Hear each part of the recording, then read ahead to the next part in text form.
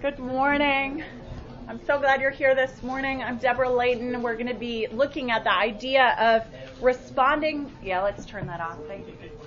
It's right there. See that knob right there, Stratton? On the book, under the cross. On the book right over here on this shelf. Yeah. We'll get the John Harper class and this class. It's a 2-for-1. Thank you, Stratton. As well. Yeah. I was going to just talk over it, but that would have been too much. Well, so I'm Deborah Layton. We're here to listen and learn about responding to grace as a family, what it means to train your child to love their neighbor. And so as you can see, I don't have any children of my own, but I was a child once, and I have 11 nieces and nephews, so I've seen a lot of child rearing in the last 15 years. But we're also going to hear from a couple of Adventers about what this looks like in their own family towards the end of the class. But as we begin, let's begin with prayer. Dear Lord Jesus, we thank you for your work in our hearts, your work through worship, the way you turn our hearts to face you like sunflowers turning to face the sun, the way you move us out of love and devotion because of your great love for us. And we ask now, Lord, as we look into your word to learn more about what it means to follow you, we ask, Lord, that you would continue to transform us into your likeness, that even beholding your face because of your atonement, because we're bought and redeemed, that through that, through your grace, we might become more like you, that we might give you glory and praise and honor, and that your church would be built up. So we ask this in Jesus' name. Amen. There's more room. Come on in. I can't promise a handout, but I'm sure people will be glad to share if you want to look on with someone else. So again, this morning, and beginning to talk about what it means to respond to grace as a family, I thought I had to begin with family itself. And I don't know, I have not read a lot of parenting books, so parents in the room, you tell me, do people talk about this when they talk about parenting as Christians or not? You can just say, no, Deborah, no one talks about this. But when I think about raising children, I can't help but think about the creation mandates. So we're going to look first, we're going to start at the very beginning of the Bible. We're going to look first at Genesis chapter 1. And I've given you the passage there on your little sheet in front of you. Does someone want to read what's on the sheet for all of us? Anyone feel bold and brave? It is being recorded, but no one will say your name. Just the creation mandates, both of them, or? Yeah, all of the verses from Genesis that you see there. All Genesis verses, okay. The whole book of Genesis. Yeah. Genesis 1, 26 through 28. Then God said, "Let us make man in our image, after our likeness, and let them have dominion over the fish of the sea, and over the birds of the heavens, and over the livestock, and over all the earth, and over every creeping thing that creeps on the earth." So God created man in his image. In the image of God he created him. Male and female he created them. And God blessed them. And God said to them, "Be fruitful and multiply, and fill the earth and subdue it, and have dominion over the fish of the sea, and over the birds of the heavens, and over every living thing that moves on the earth." Thank you. So we see here on this, the sixth day of creation, God has created the heavens and the earth. He's created fish of the sea, birds of the air. Then here on the sixth day of creation, he creates the pinnacle, the crowning glory of creation, which is man, male and female. He created them. And I love when you look at Genesis 2, my Old Testament professor in seminary always said that, yes, God created the pinnacle of creation on day 6, and the pinnacle of the pinnacle was the creation of woman, which happens very last. So, ladies, that's for us right here today. Well, there he creates male and female. He creates them. And in this first account of how the Lord created man and woman, what he does, we hear these commands in verse 28. And we hear two basic commands. Number 1, be fruitful and multiply and fill the earth. That's the number 1. And number 2, subdue the earth and have dominion over the fish of the sea and over the birds of the heavens and over every living thing that moves on the earth. Do you remember that these are the two creation mandates? Here we have this command that first of all of the creation is to be populated. He's encouraging with his blessing, go ahead, Adam and Eve, let's go for it. Let's make lots of human beings. Let's populate the earth. Let's make lots of babies here. So there is this idea of being fruitful in the multiplication of human beings. So congratulations, if you have children, you have already done this. Bravo. Well, there's also this idea of dominion over all of creation.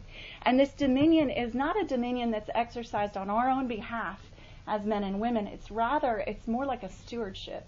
And the best example of this, of course, is if you ever hear me teach on anything, it's not me teaching unless I draw from Lord of the Rings.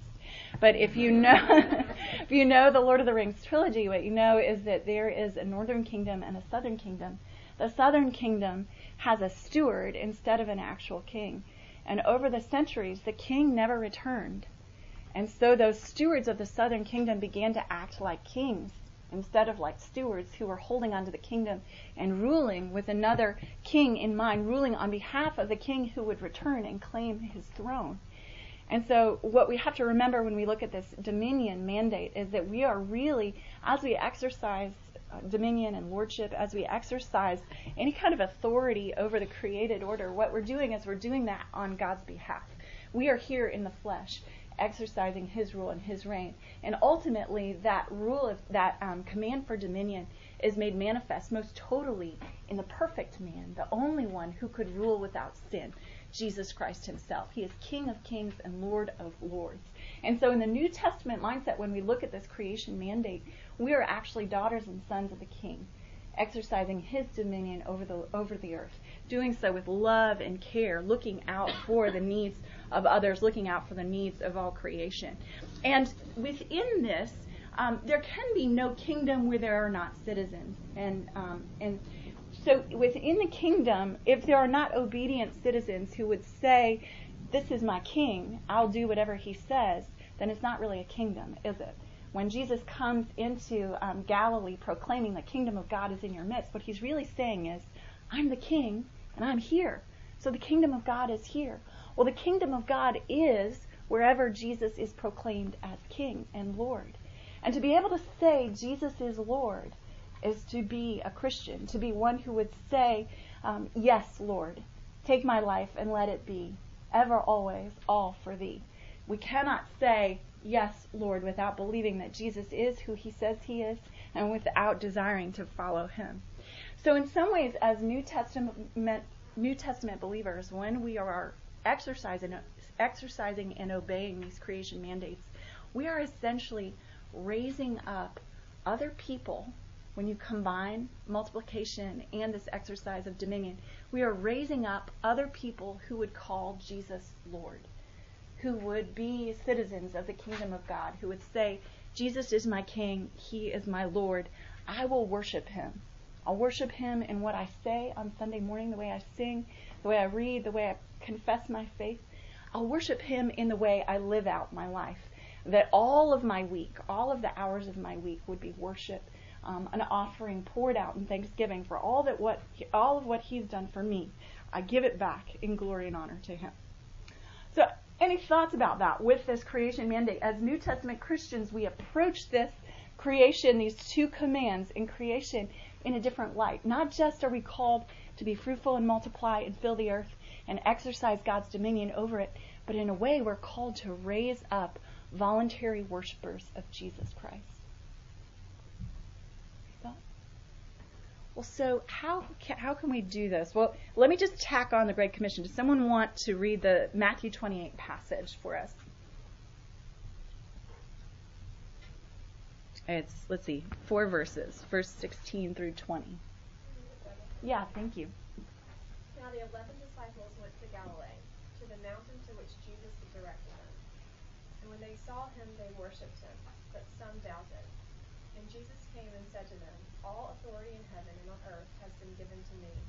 Go therefore and make disciples of all nations, baptizing them in the name of the Father and the Son and of the Holy Spirit, teaching them to observe all that I have commanded you. And behold, I am always with you to the end of the age. So Jesus here, right before he ascended into heaven, which we remember and celebrate on Thursday of this last week, and again we commemorate it this Sunday, Jesus ascended into heaven. He was taken away on the clouds. But before he left, the last thing he said, his parting words to those first disciples were, I am King and Lord over all. All authority in heaven and earth has been given to me. He is the one who has true dominion over all creation. Do you hear that echo of the creation mandate in chapter 1 of Genesis? And then the second thing he says is, you all go, therefore, and make disciples of all nations, baptizing them in the name of the Father and the Son and the Holy Spirit. That's a command of multiplication, isn't it? Jesus is Lord over all, and go and multiply and make more disciples, more of yourselves, following Jesus Christ and calling him Lord and obeying him, obeying all that he commanded us. So we see that these passages, I would say that these passages have both to do with family growth through having and raising children, and then also through growing the church, through living lives of winsome, friendly compassion, where we're always ready to give a reason for the hope that is within us.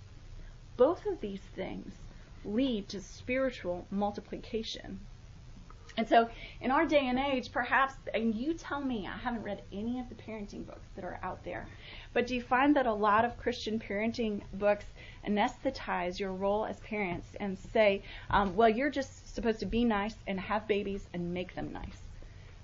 Some don't even say make them nice. Just be nice to them and they'll become nice. And that my parents never said that. But, well, this is why I think this language of multiplication, if I can affirm all the parents in the room, you are doing God's work. You are doing kingdom work. God is glorified through the multiplication, not just of having babies, but of making disciples.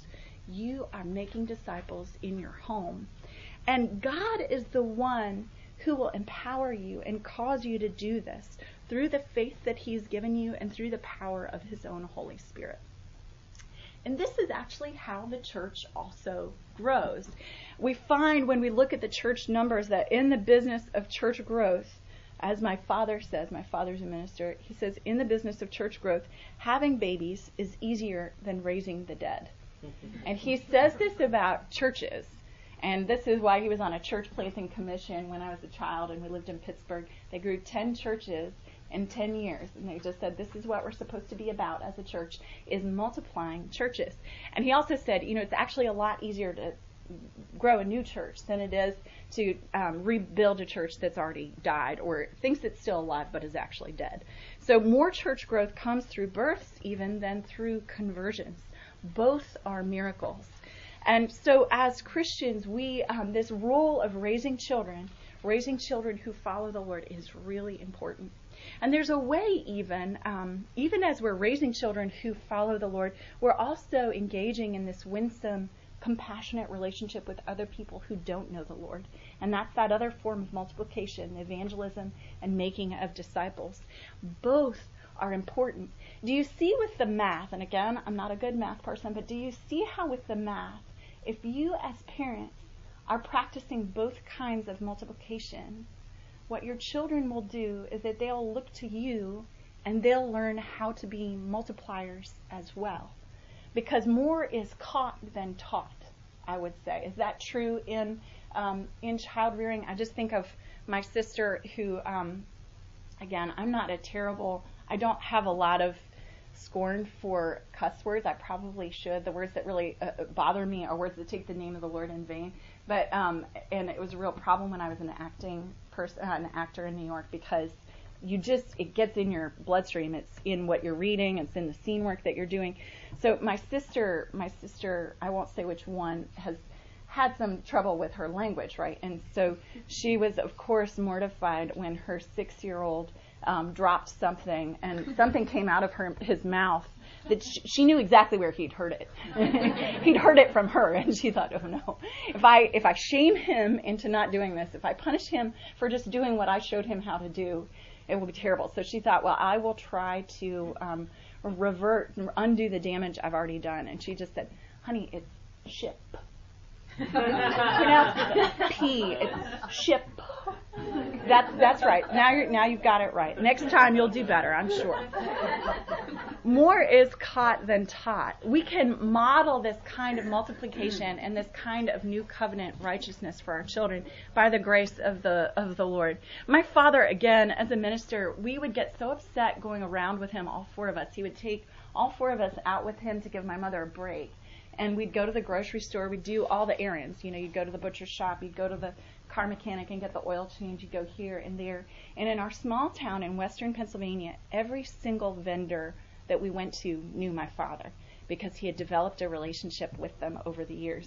And we didn't want to go because he would talk to them forever. He would talk and be so nice. And in western Pennsylvania, that's okay. When we moved back to Boston, I would start to do this with people, and they were like, no. What's your problem? There was a very big cultural difference. You do not talk to people in the grocery store. I even now find myself talking to the vendor in the grocery store, and the cashier's like, okay, keep going. Yeah, the next person is here. It's time for you to stop talking. But that friendliness, even just that friendliness, is a way of opening the door for the gospel, the way of looking out for the other person and looking into the other person's life and seeing them as valuable in the Lord's sight, seeing them as equals. And what it does as you do that is it encourages your children to do that as well. And so this leads us to this question, the second part of our title: who is our neighbor in the Lord? And this word neighbor, how many of us know the passages in Scripture? We even said it this morning, the first commandment and the second commandment, the greatest commandment and the second greatest commandment. Well, when we go back to the 10 commandments in Exodus 20, we see that the last two commandments are about our neighbor, right? We have a vertical component to the 10 commandments, and then we get this horizontal component. You shall not bear false witness against your neighbor. You shall not covet your neighbor's house. You shall not covet your neighbor's wife or his male servant or his female servant or his ox or his donkey or anything else that is your neighbor's. Well, we might not be in danger of coveting our neighbor's donkey, but there is this idea underneath that there is this command not to plan or do evil against the person who dwells trustingly beside us, as it says in Proverbs 3:29. Underlying this command is the assumption that there is a relationship of trust necessarily because we live next to each other and we're vulnerable to attack or wrong done by each other. We know the coming and goings of each other. How many of you know kind of like, well, my neighbor has this kind of car and my neighbor has this in their house? You know more about your neighbors than you know about anyone else. And so we see all throughout the Old Testament laws, there are laws about not taking advantage of this vulnerability that we see in other people. And the summary of all of these neighbor laws could be seen in Leviticus 19, verse 18b. I think that's on your sheet. Does someone want to read it out loud if you see it there? Is it there? Okay. I'll read it if no one says they want to read it. You shall love your neighbor as yourself. I am the Lord. Jesus quotes this in the Gospels, and Paul quotes this as well multiple times in his letters, with Paul emphasizing that the neighbor is our brother or sister Christian, especially. So there is this idea of you shall love the Lord your God with all your heart, soul, mind, and strength, and you shall love your neighbor as yourself, from Matthew. So there is this idea that all of those horizontal components of the law are summarized in this loving our neighbor as ourselves. Well, Paul talks about, again, our other Christians as our brother and sister Christians as our neighbors. Welcome one another as Christ has welcomed you for the glory of God, he says in Romans 15:7. Or he also says, through love, serve one another in Galatians 5. For the whole law is fulfilled in one word: you shall love your neighbor as yourself. But if you bite and devour one another, watch out that you are not consumed by one another. Jesus takes this too. Not only is it about our fellow Christians and others who are in our community of faith, but Jesus takes this command and this law, and as he is wont to do, Jesus ramps it up. As if it wasn't bad enough, as if we didn't feel convicted enough. Jesus takes it even more inward. He makes it even more severe and serious. And when Jesus talks in Luke chapter 10, he's asked by a lawyer, "Teacher, what shall I do to inherit life?" In chapter 10, verse 25 of Luke. And Jesus says, "What is written in the law? How do you read it?" And he answered, "You shall love the Lord your God with all your heart, with all your soul, and with all your strength, and with all your mind, and your neighbor as yourself." And Jesus said to the Pharisee, "You have answered correctly. Do this, and you will live." And then the Pharisee, desiring to justify himself, said to Jesus, here's the rub. Who is my neighbor? He wants to parse it out and be able to say, well, I've done it. Check the box on the law. And he can only do that if he's able to designate who is his neighbor and who is not his neighbor. And of course, Jesus then goes on to tell the parable of the Good Samaritan, which we all know very well. And in that parable, the punchline of that parable is that essentially the one who is an enemy of Israel, the one who is hated and despised by the people of God, the Samaritan, he is the one who has compassion on the hurting, naked, robbed Jewish man by the side of the road. The Samaritan is the one who stops and takes care of him, even though he was deeply hated by the man he was trying to help. He still stops and takes care of him. And so Jesus even says that our neighbor is the one that is our enemy. Our neighbor is the one that is far away. Our neighbor is the one that makes us deeply uncomfortable. Our neighbor is the one that makes us want to go and run and hide. So all of this, it can feel overwhelming. It can feel shaming, because when I think about who my neighbor is and how well do I serve my neighbor, I realize that I don't very well. And I realized this recently. A lot of what my father did and the way my father and my mother lived out their lives, I see it reflected in my husband, thank goodness. Isn't that wonderful when you find good things about your parents that you looked for in a spouse? Well, there are some things that we might inherit that we say, yes, there it is.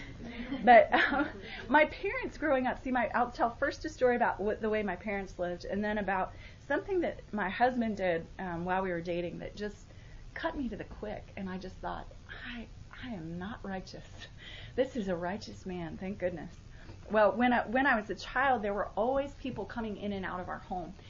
Christmas Eve was always spent with a delightful woman in her 70s named Hazel, and her hair changed color every year. But she did not have any family or any children of her own, and she was so old that as a little child, when you're around the elderly, you're a little bit uncomfortable, and you just don't know. There are things that they do that make you very deeply uncomfortable, and my parents delighted in putting us in that situation all the time. So Christmas Eve, of course, we would have a Happy Birthday Jesus birthday cake. And the birthday cake, we knew about the birthday cake all day long. We were waiting for the birthday cake. We get birthday cake. It's Christmas Eve, Jesus' birthday, hallelujah. And of course, Miss Hazel was the one who got to blow out the candles on the birthday cake. And she could not blow out the candles without spitting all over the cake. And so I just remember as a child being like, here we go. I want that cake too much not to eat it now. So I remember Christmas Eve with Miss Hazel. I remember Wilson, I won't say his last name because this is being recorded and going out on the web. He was an African missionary visiting. And I don't even remember what country he was visiting from, but I remember that before he went back on the plane, what he needed to do, he stayed with us for several weeks. Before he went back on the plane, I just remembered watching him boil a whole pan full of garlic cloves. And then he put them in olive oil in a jar, and that was his airplane snack for the long flight back to home. And we just remembered, I can smell him across the house. Wow, he's going to be stuck in this little airplane. He was very different. And yet he was a brother in Christ who loved the Lord, and it was so good for us to be in that relationship. When I was 15, we moved from a rural town in Pennsylvania to the city in Boston, to Cambridge, Massachusetts. And I remember again, now my father would be engaging in all these friendly relationships, but it was a very different context. And it was a context where we didn't always feel safe. And I just remember my father taking us along with him and encouraging us to walk with him. And he would talk to everyone he saw on the street. And we would try to hide. We didn't want to talk to everyone on the street, and we were scared. of everyone on the street. But he would wait. He wouldn't talk to everyone, but he would wait. If he felt like he was supposed to, if he felt like the Lord was leading him to greet someone, he would do that. And I just remembered that there were definitely, when you get to the city, there were a lot of people that are mentally ill. And that's a scary thing as a child. And he would just brush it off. He would just say, "You're safe with me, girls. And just remember, it's okay, but 1 in 10 people in the city struggles with mental illness. And you're going to see them. And it's going to be okay. You're going to see them, and we're going to love them. And it's going to be okay." Well, Scott, fast forward 30 years, Scott or 20 years at this point, we were in 5 Points South, and I had this experience parallel parking, and I can parallel park on the right side of the street, but when you're parallel parking on the left side of a one-way street, I just can't.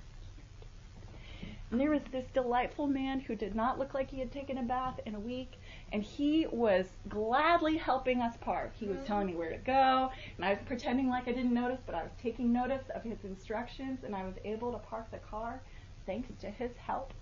And my reaction and my response was, "Quick, let me get out of the car, because he's going to ask me for money, and I know I'm not supposed to give him money because he's going to use it probably on stuff that would not be okay. And I would like to help him with food, but I don't have a granola bar on me, and we don't have time to go buy him a dinner. I want to go have dinner with my boyfriend." So we're getting out of the car, and Scott just looked him right in the eye and said, "Hey, man, how's it going? Thanks for helping us park our car. That was really awesome." And then the guys, they talked for 5 minutes, and I'm ready to go to dinner, and Scott's still talking with him and just encouraging him, greeting him, looking him in the eye, talking with him. And then he said, "Hey, man, can I have $5 to go do?" And Scott was like, "I can't give that to you, but I'm so glad to see you. I'm glad to talk with you. I hope you have a good evening. If you need something to eat, we'd be glad to buy you something to eat." He was like, "Nope, thanks," and kept moving. As soon as he got a note from us, he kept moving. But Scott then said to me, he said, "I think it's more important to engage with him like he's a real human being than to do anything else. We're not going to give him any money, but what he desperately needs is our respect, our attention, our kindness. And we can be kind without giving him money." I just thought, this is a keeper. This man is a good man. And I wish I could be as good as he is. Well, so with that in mind, this is how, when we talk about outreach, when we talk about evangelism, when we talk about winsome friendship with people who are very different than ourselves, we're actually talking about an impulse that comes from the same place. And the impulse comes from our security in Christ. We don't have to do anything. The law has been perfectly fulfilled in Jesus Christ. And we transgress the law all the time, and he forgives us. So this is not about checking the box and about earning God's good pleasure. This is simply about walking in the freedom, walking in the love that he's given us, walking in grace, and extending grace and mercy to others who are very different from ourselves. And so it becomes essentially, hopefully, by God's grace, an unself-conscious response to the good news. And so if you feel convicted hearing this, and you feel like, well, I've got to do this and this and this and this and this, then you're hearing it wrong. That if the impulse is not there, then it's the next thing is to fall to our knees and say, "God, would you give me that response? Would you give me that grace through your grace, because I don't have it." So I hope that helps. We're going to turn to a time of question and answers. I just want to introduce Naomi Dinalette and Ruth Whitmore, and they're sisters, and we're going to just talk a little bit and ask some questions. They're both a part of the outreach program here at the Advent through their time and effort, through volunteering, through just showing up more than anything else. So would you come and sit and join us up here? Thank you. Thank you. They look like, don't they? Can you see the resemblance? Well, would one of you tell us, I've heard so many stories about your home growing up as we've gotten to know each other, and it reminds me of my home but times like 5, mostly because of the numbers of children. Is that right? How many siblings do you have? I'm number 8. She's number 9. Yeah. Of 9 or of 9 kids? Yeah. 9 kids. So you've already got be fruitful and multiply right there, right? Well, what things do you feel like were valued in your home growing up? With all of the 9 of you children, did you get a sense that there was something valued, or I'm sure there were a lot of values that you had, but yeah. Okay. Well, before I say anything else, I want to say that our home was not perfect. It was broken, just like everybody's home, and there are values that I can take away from our home, and the biggest one was a sense of trust in God's providence, because we grew up pretty poor.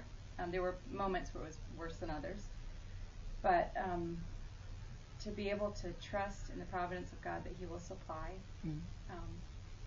that was something that was valued to teach us that we are trusting in God. I mean, I think it was just thrust upon us because of being poor.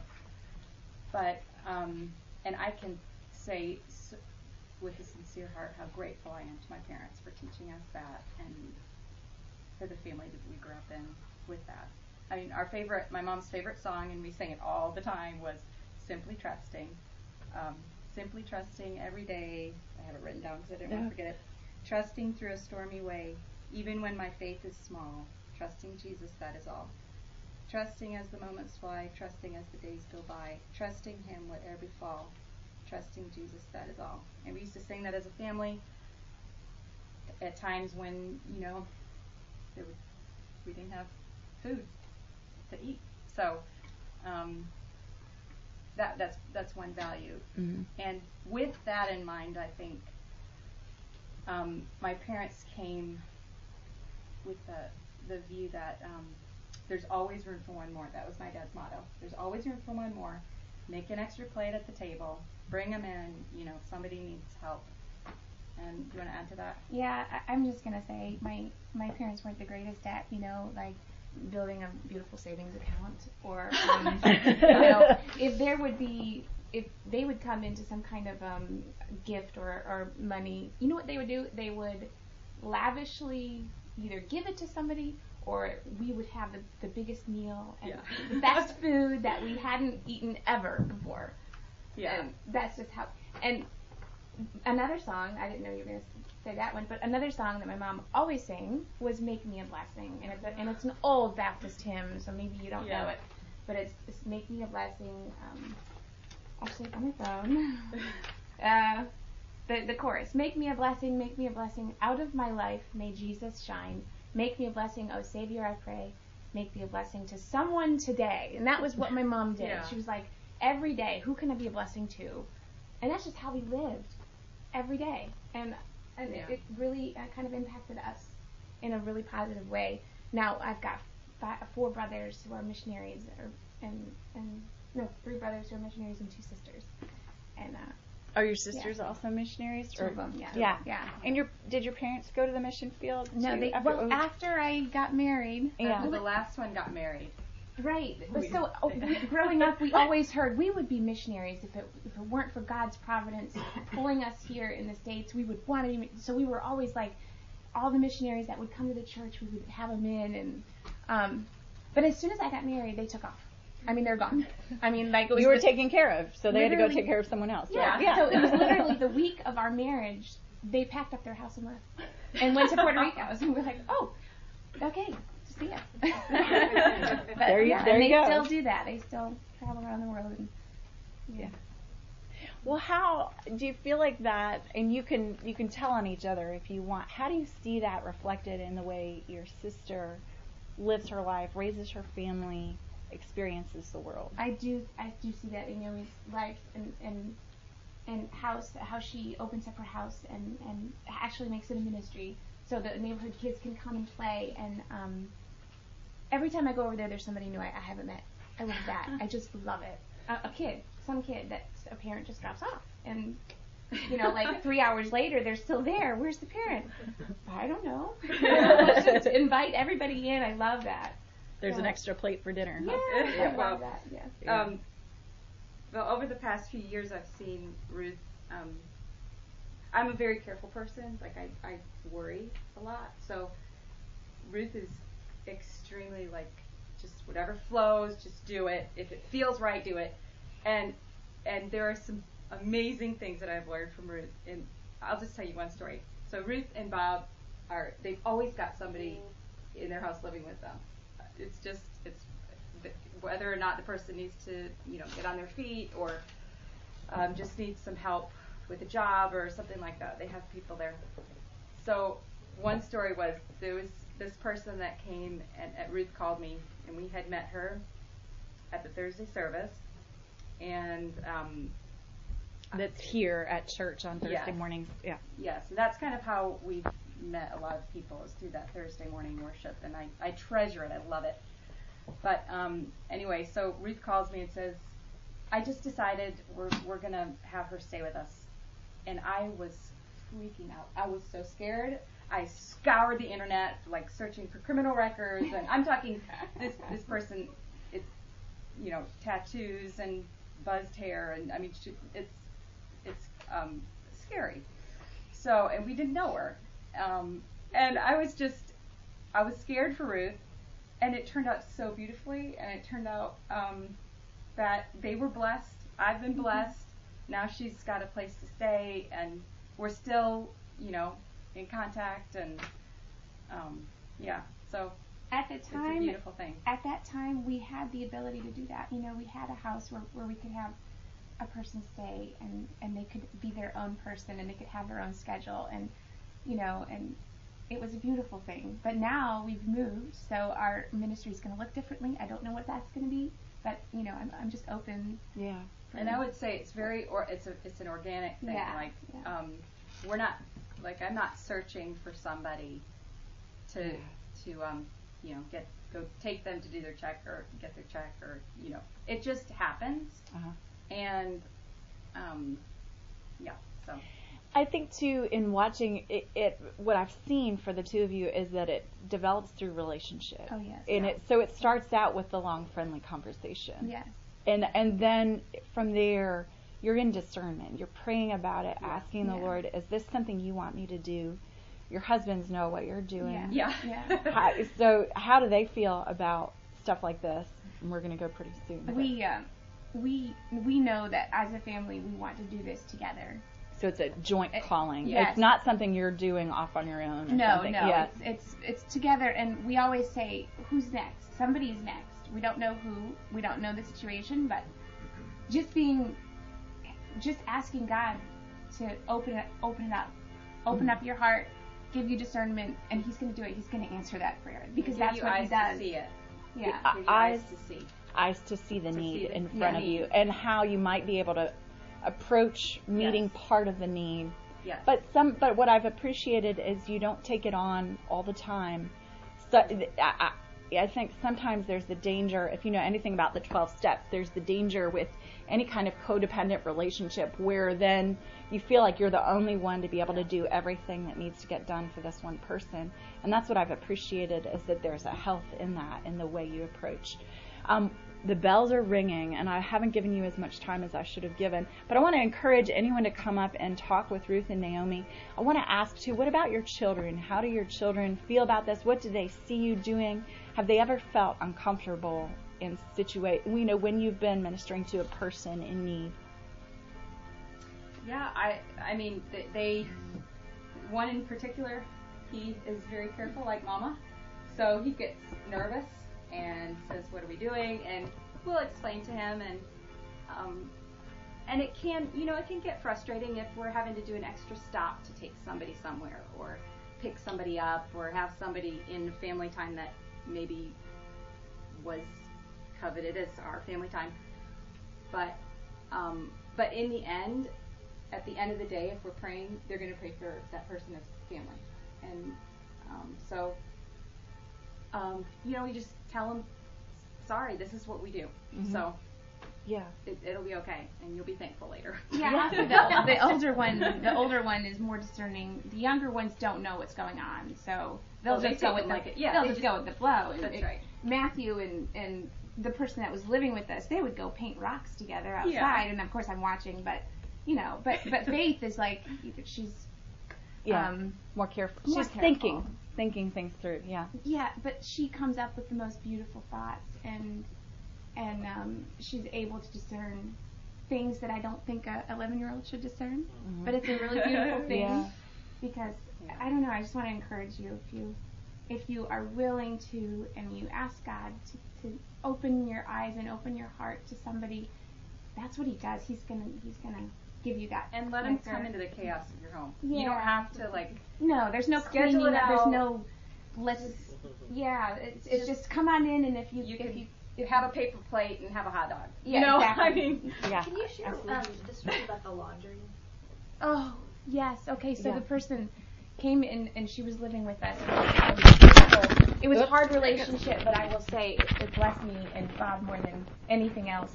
One time, the second day she was here, she was helping me fold laundry, and she just started weeping. She just started weeping, and she could not stop weeping. And I said, "What's wrong?" She said, I've never experienced this before, folding a little girl's laundry. I've never done that before, and she said, I just can't believe how kind you are. And I'm like, you're folding my laundry. Thank you for folding my laundry. Yeah. But this is just the beautiful relationship. People are searching. They're hungry. They want love. just want somebody to be kind. They just want love. They want Yeah. kindness. They've never had before. She had never had kindness in her life. And if we can do that, it gives everybody. It's a win-win. Right. We win, they win, we're all winning. Yeah. In that situation. Yeah. Thank you. I have to close this in prayer, and I'm sorry I didn't give you more time. I want to encourage you to come up and talk with Ruth and Naomi if you have questions. I want to encourage you, too, that this is not a law. This is part of what God does in our hearts through grace. Through having received grace, He gives us the grace to offer grace to other people. And He'll show you how to do this, how to live this out in ways that are safe for you, in ways that are safe for your family, in ways that are life-giving. So let's pray. Lord Jesus, indeed, we ask that you would do that you would minister to us by your grace, that having received grace, you would give us the grace to pray that prayer, even as Ruth said, that you would open our eyes to see those in need around us, whether we meet them at the country club or the grocery store or on the streets of Birmingham. Would you give us grace to see each person as they are, created in you, and then to respect the image of God in them, the fact that you are represented there somehow, even though marred and broken, even though there's been much sorrow and suffering. And Lord, then would you give us grace to extend kindness beyond ourselves, even kindness that develops into relationships beyond just a check the box kind of situation. So Lord, would you be the one to do this in our hearts, in our lives, in our church, for your glory's sake, in Jesus' name. Amen.